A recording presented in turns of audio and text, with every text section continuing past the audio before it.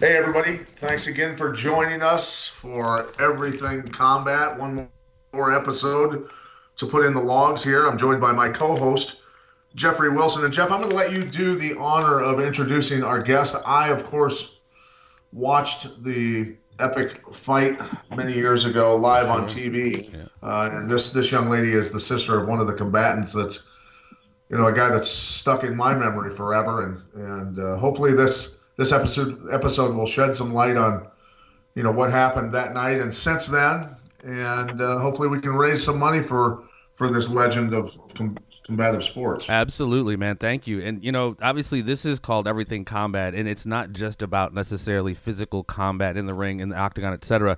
And the little tagline for the show is because life is a fight, and we all have our different fight in life. Whether it was C.T. Fletcher talking about his heart transplant, anybody, and this story here that we're going to listen to is another.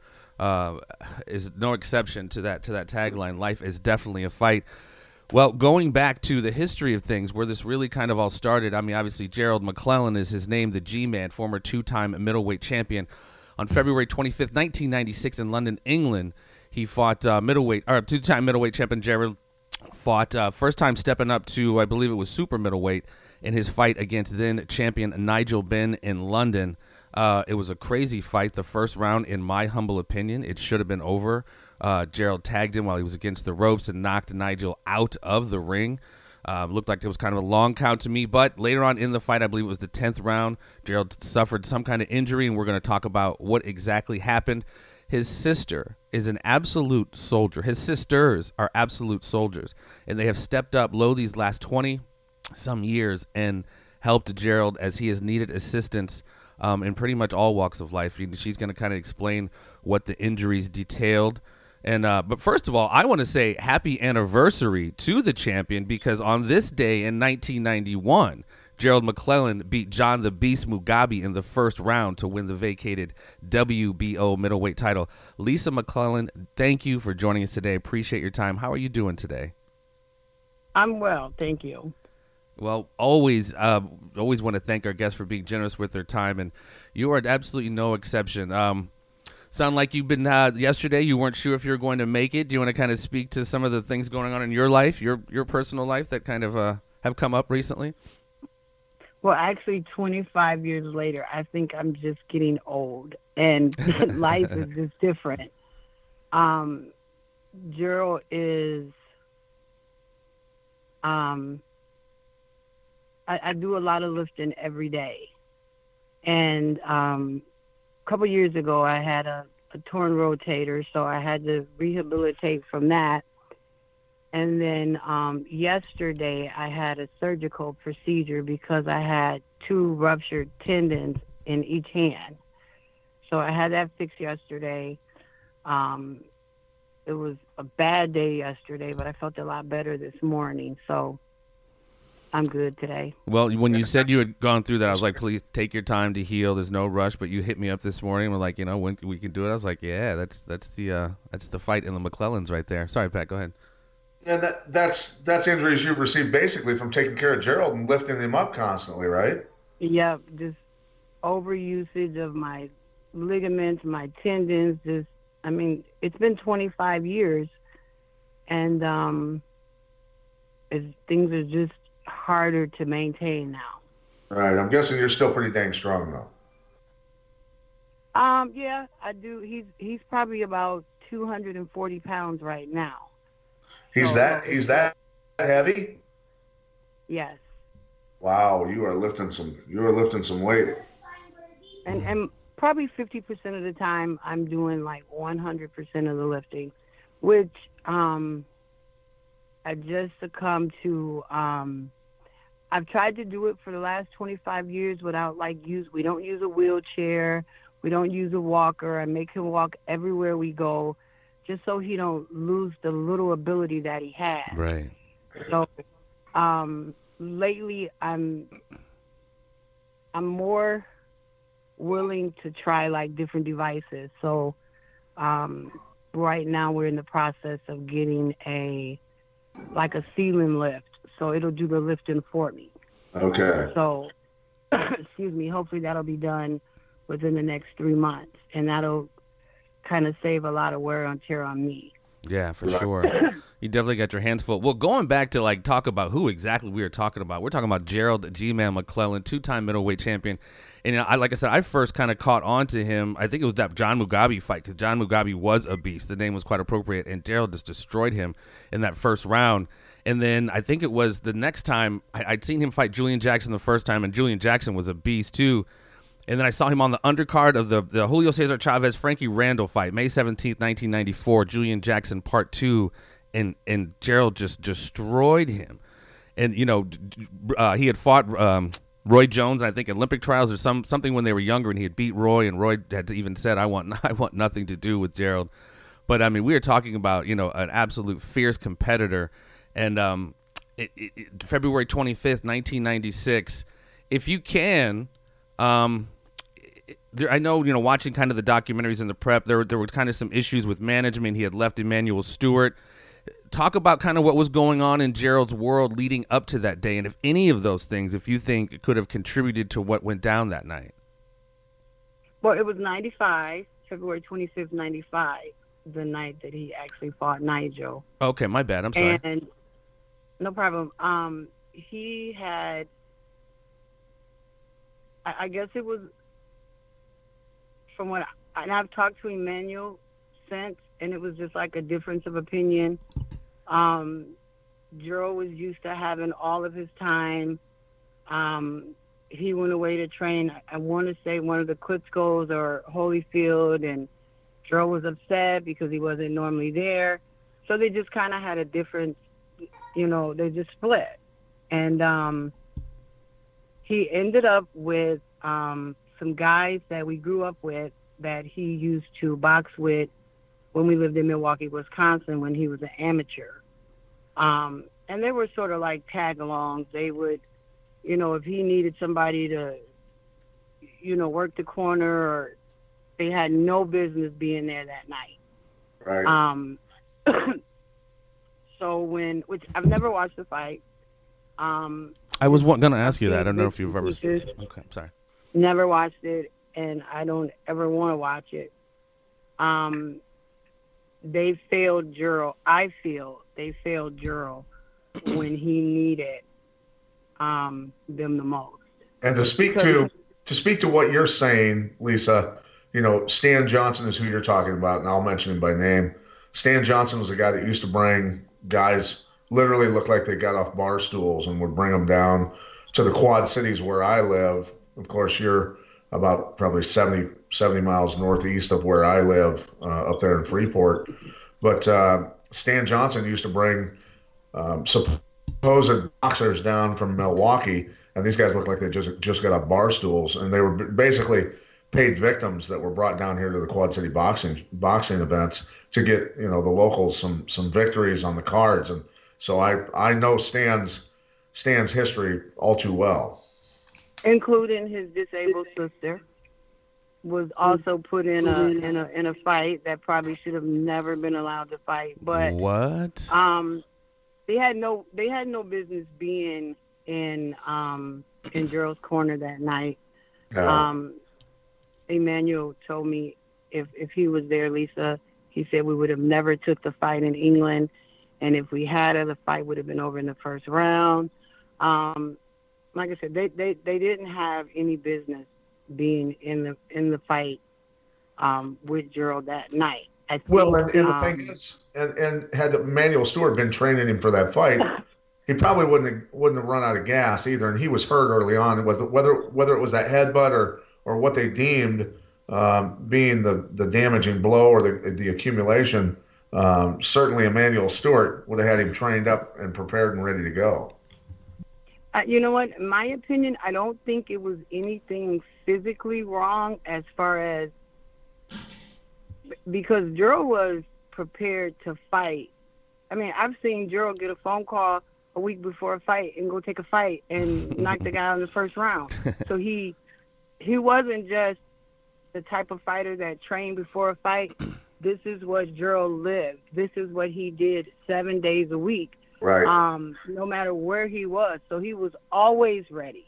So I I don't want. think it had. I wanted to ask you, something about something. If it was something physical wrong with him, another Kronk fighter, and I don't know if this is true or not. That's why I'm asking. Tariq Salmasi said he, in a later interview, sparred with McClellan before the Ben fight, and after he hit Gerald with a jab, he started blinking, and in such a fashion where they had to stop the session. And there was incidents in the fight where I don't know if that was just his normal kind of tick or something was up where it looked like he was blinking a lot. And you haven't seen the fight. Tariq shared that with me as well. And then I don't know either. I don't know if something was wrong prior to the fight. When Gerald left home, he was his normal self. So I'm not sure what happened, but I know, even watching like just certain parts of the fight, I could tell early on. Whoa, got a dog there. Sorry. He wasn't his normal self. He was not his normal self, and they should have been able to identify that as well. Yeah, somebody, obviously who knew better. When there was not, again, not having seen the fight, but I'm sure you're aware of it. And I don't know if this was attributed to conditioning, but Gerald's mouthpiece kept coming out, it was hanging out. And I don't know if that was just like you said in the documentary, him not getting enough air, or it was just the conditioning. Or I'm not like, again, it's kind of, it's not sure where to not necessarily point the finger, but kind of pin down what was up. Gerald has always been a tremendous athlete. And I don't think, even if he hadn't trained for that fight, he would have ran out of gas that early. So I don't think it was anything that he did wrong with training. I don't think it was anything like that. I think something happened, and it just kind of snowballed into something big. Right. And he knew something was wrong. That's why he took the knee, because he's not a fight. He's not a quitter. No. I can only imagine, in my mind, he was just trying to make it to the end of the fight. Yeah. And when he wasn't able to make it, he took the knee because he knew he was in big trouble. So what ended up being the diagnosis from the medical team? He spent a month in the hospital. What eventually did they end up diagnosing? He had a bleed on the right side of his brain. And did they have to do surgery to relieve the pressure right away? Yep, they did the surgery.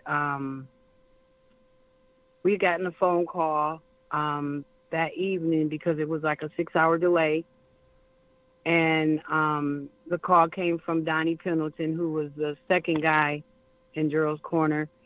He said, we just called to let you guys know that Gerald lost the fight, and they took him to the hospital for observation. Within 5 minutes, he called back, and he said, they're rushing Gerald into emergency surgery. If you guys don't give permission, he'll be dead in 5 minutes. Oh, my goodness. And that's the way it went.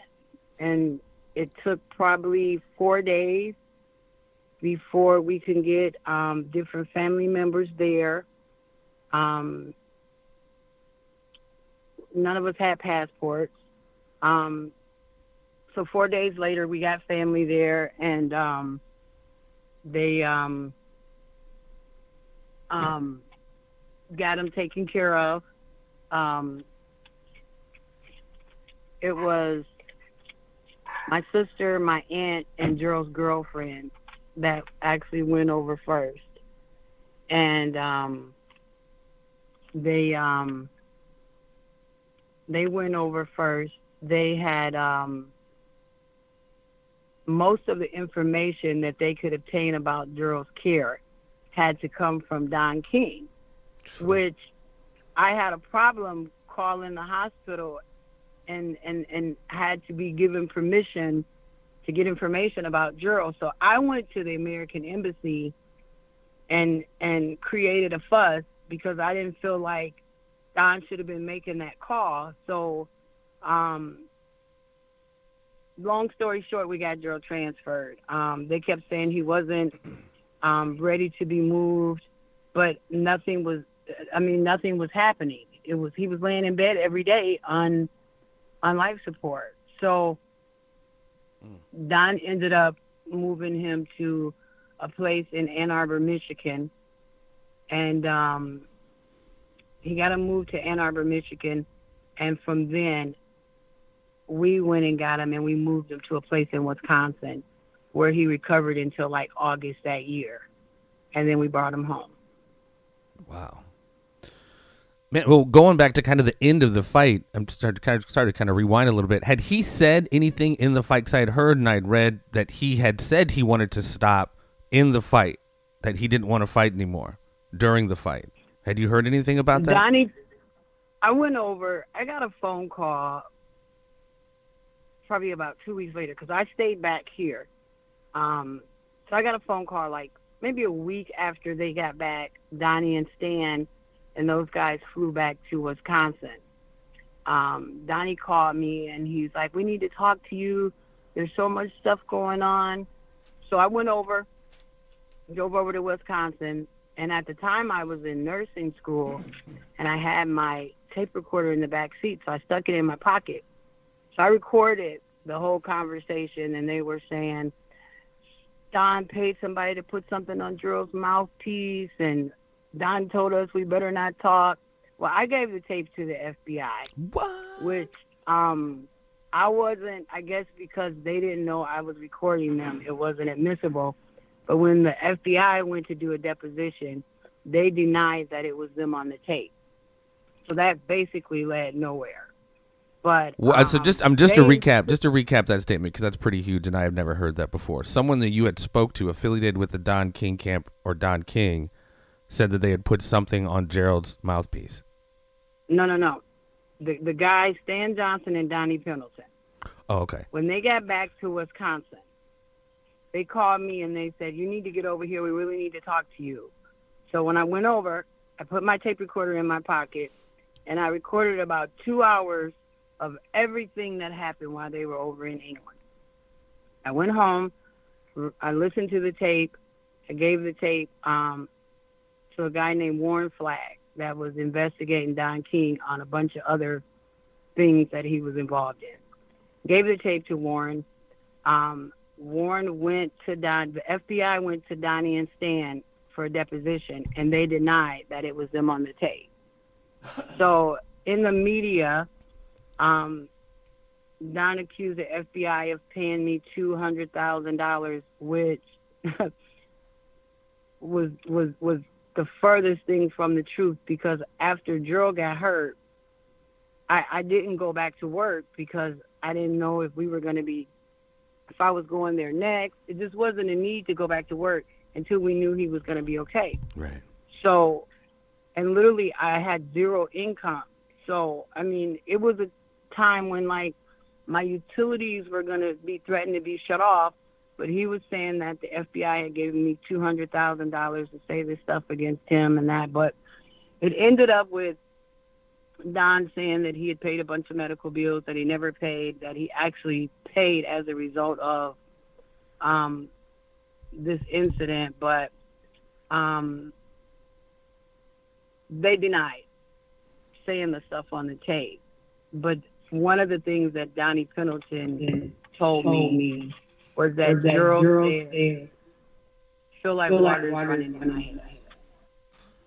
So how much did Don King end up? Is there a concrete number that Don King actually donated or had to pay or anything like that towards Gerald's care and medical expenses? Okay. Gerald's purse was $67,000. I'm sorry, we got a little echo going on. Pat, did you move your mic or something? No.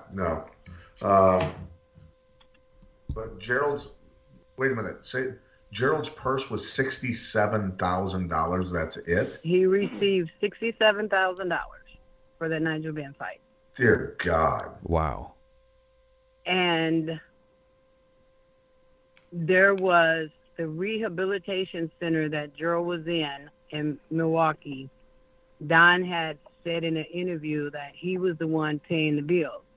So I supplied the unpaid bills that they weren't paid.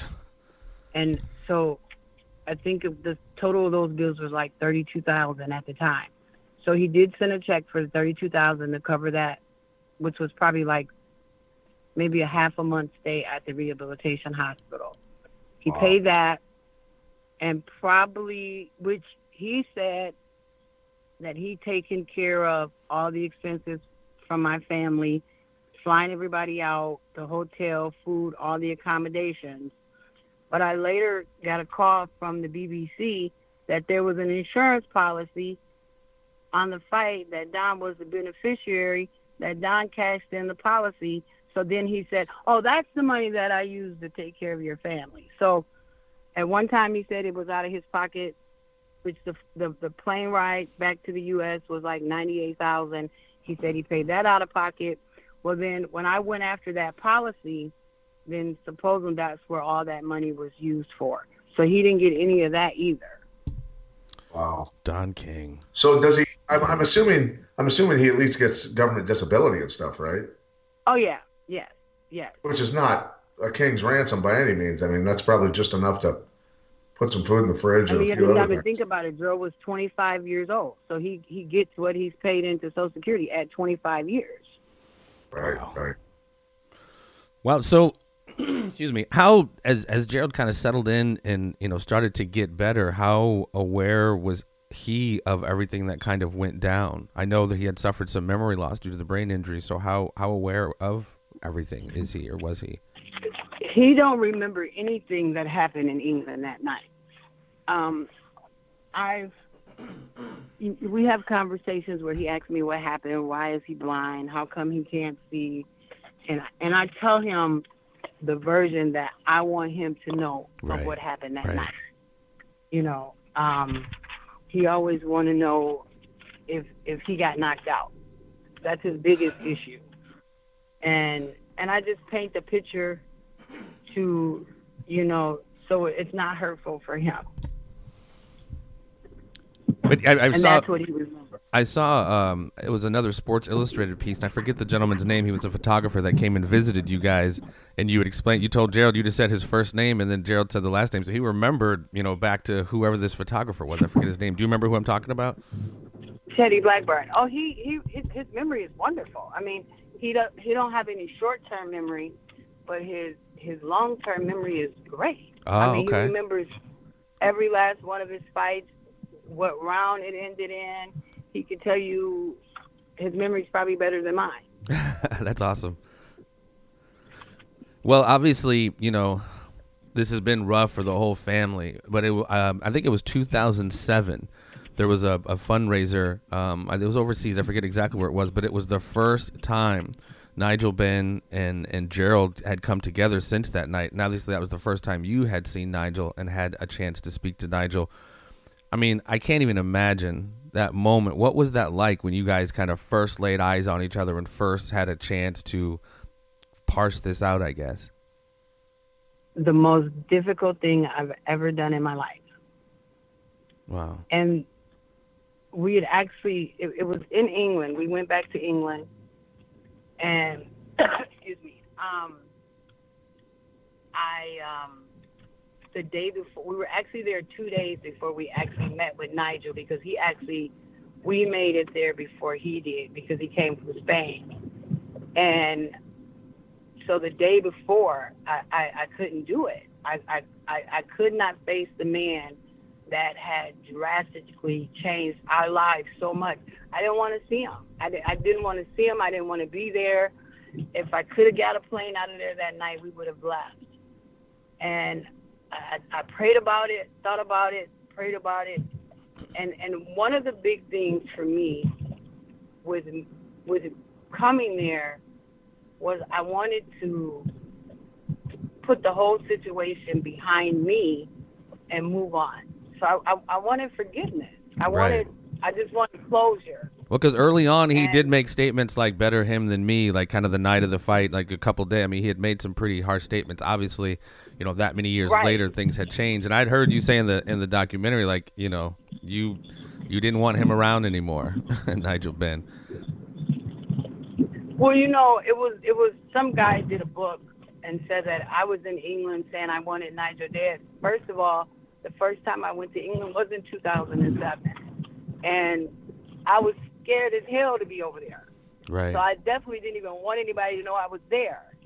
So, I don't know where that came from, but I've never ever wished death on Nigel. There's no way I could ask God to spare Gerald's life and then ask somebody else's life to be lost. Right, That is right. absolutely not the truth. Okay. Was I mad? I was mad as hell. I'm sure.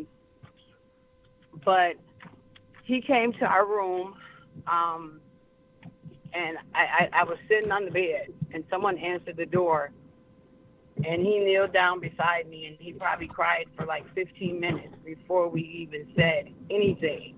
Wow. And I looked at him, and it seemed like a lot of the hurt. I don't know if it was looking in his eyes, or it just seemed like it I wasn't angry anymore. So I took him over to talk to Gerald, and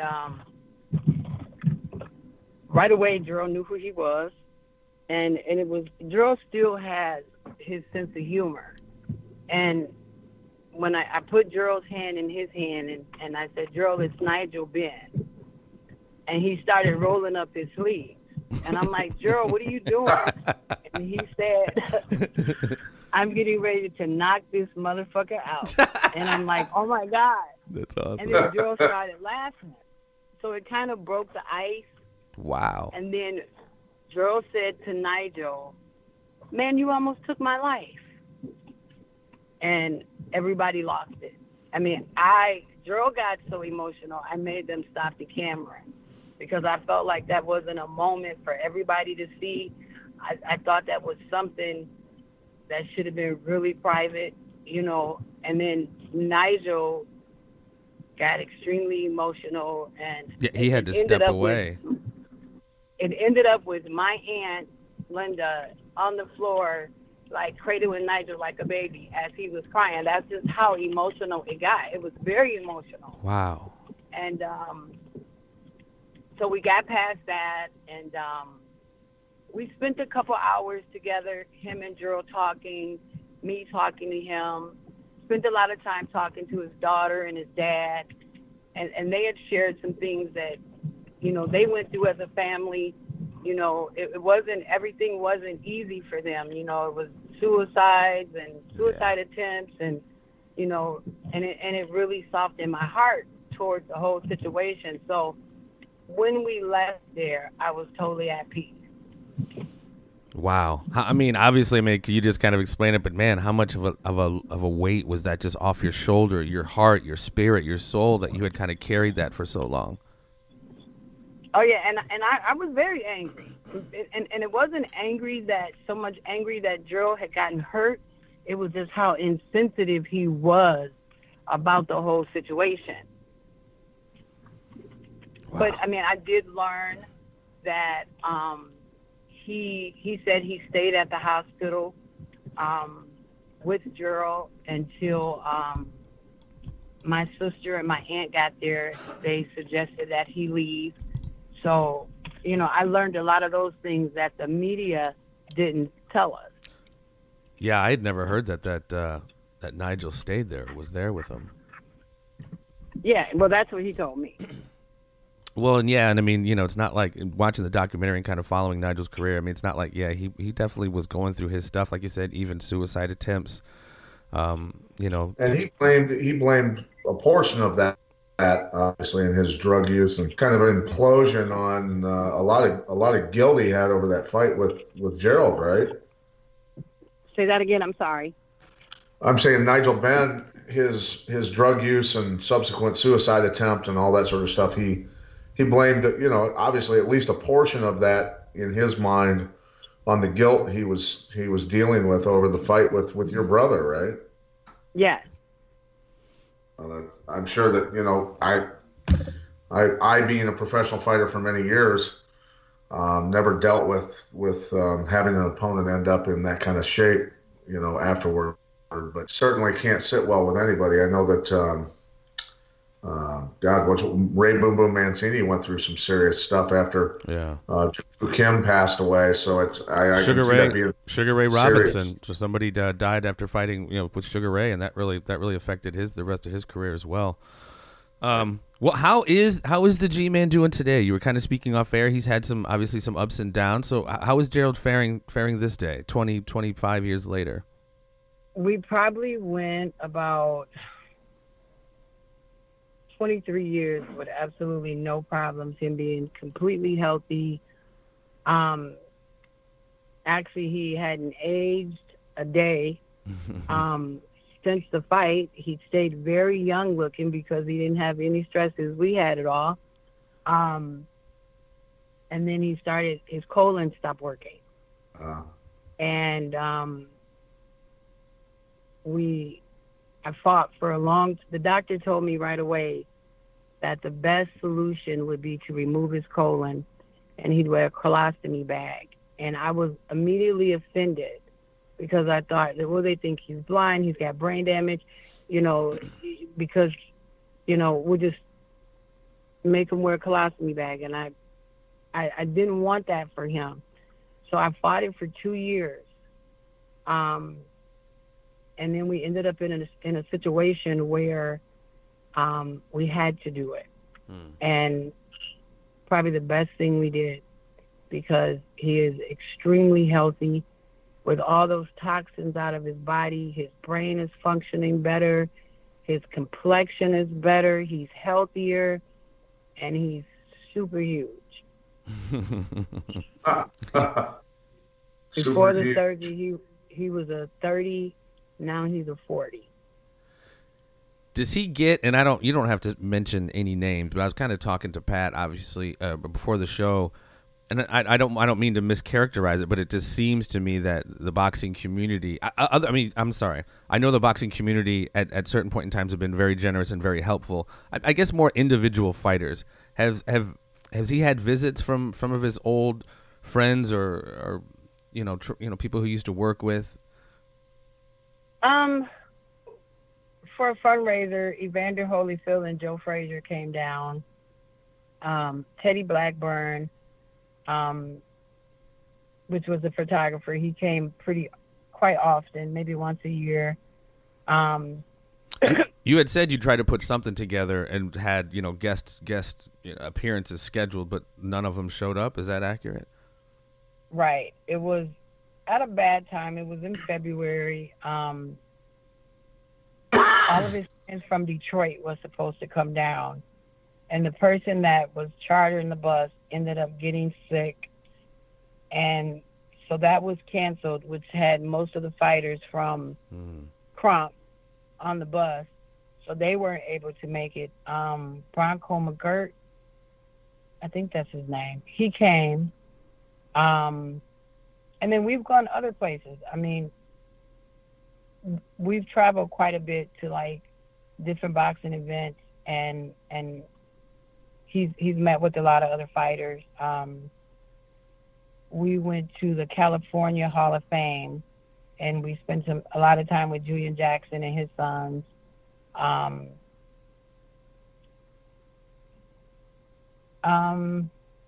That's probably about it. Yeah. So, I mean, obviously, if you want to, we'll say it again before we get off the air, but if you want to bring up the website where people can send donations, because obviously we'd like to try and get some money headed your way for his care, because I know it's been a tough road for you guys. I'm sorry. No, go ahead, Lisa.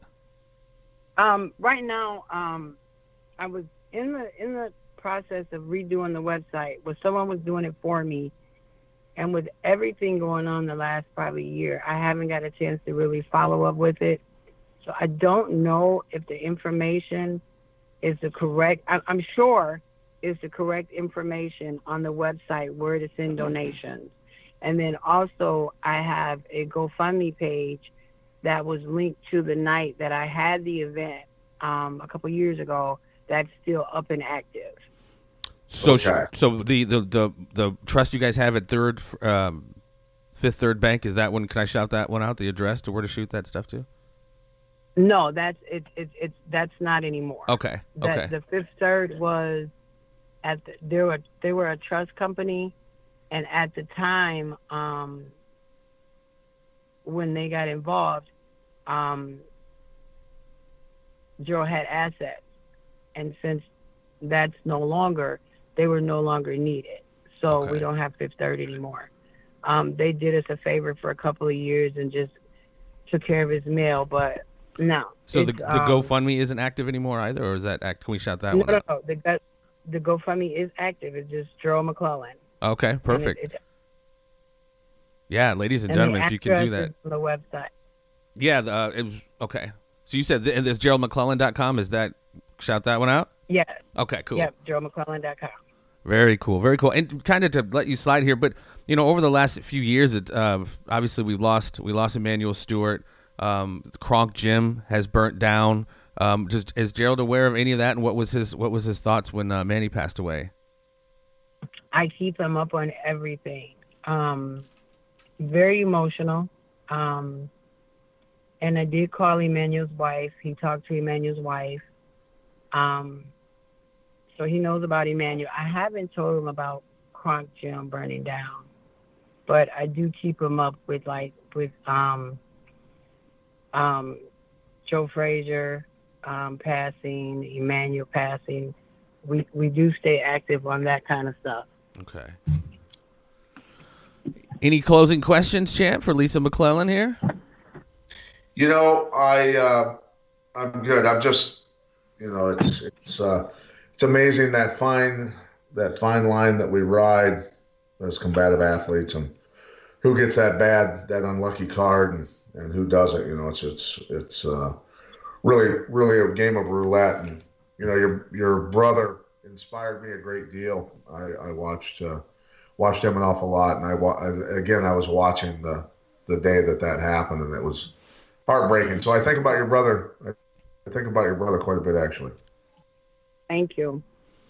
Welcome. Well, and we can't thank you. I mean, you are an absolute soldier, Lisa. I mean, we need more Lisa McClellans, man. You're a testament to humanity. Not a lot of family members would step up and sacrifice like the way you have for your brother, and it's absolutely a beautiful thing. And if, ladies and gentlemen, if you can find it in yourself to donate or help out the McClellan family, go to GeraldMcClellan.com, and you can do that very thing. Lisa, thank you so very much, and I wish you guys all, McClellan clan, a very happy holiday. Thank you so much. Same to you guys. All right. Happy Thanksgiving. This has been Lisa McClellan, and tell Gerald happy anniversary for winning that WBO title on this day, 1991, when he. I didn't even realize it until you said that. I certainly will. Yeah. All right. Thank you, Lisa. Appreciate you. Yep. Thank you. Bye-bye.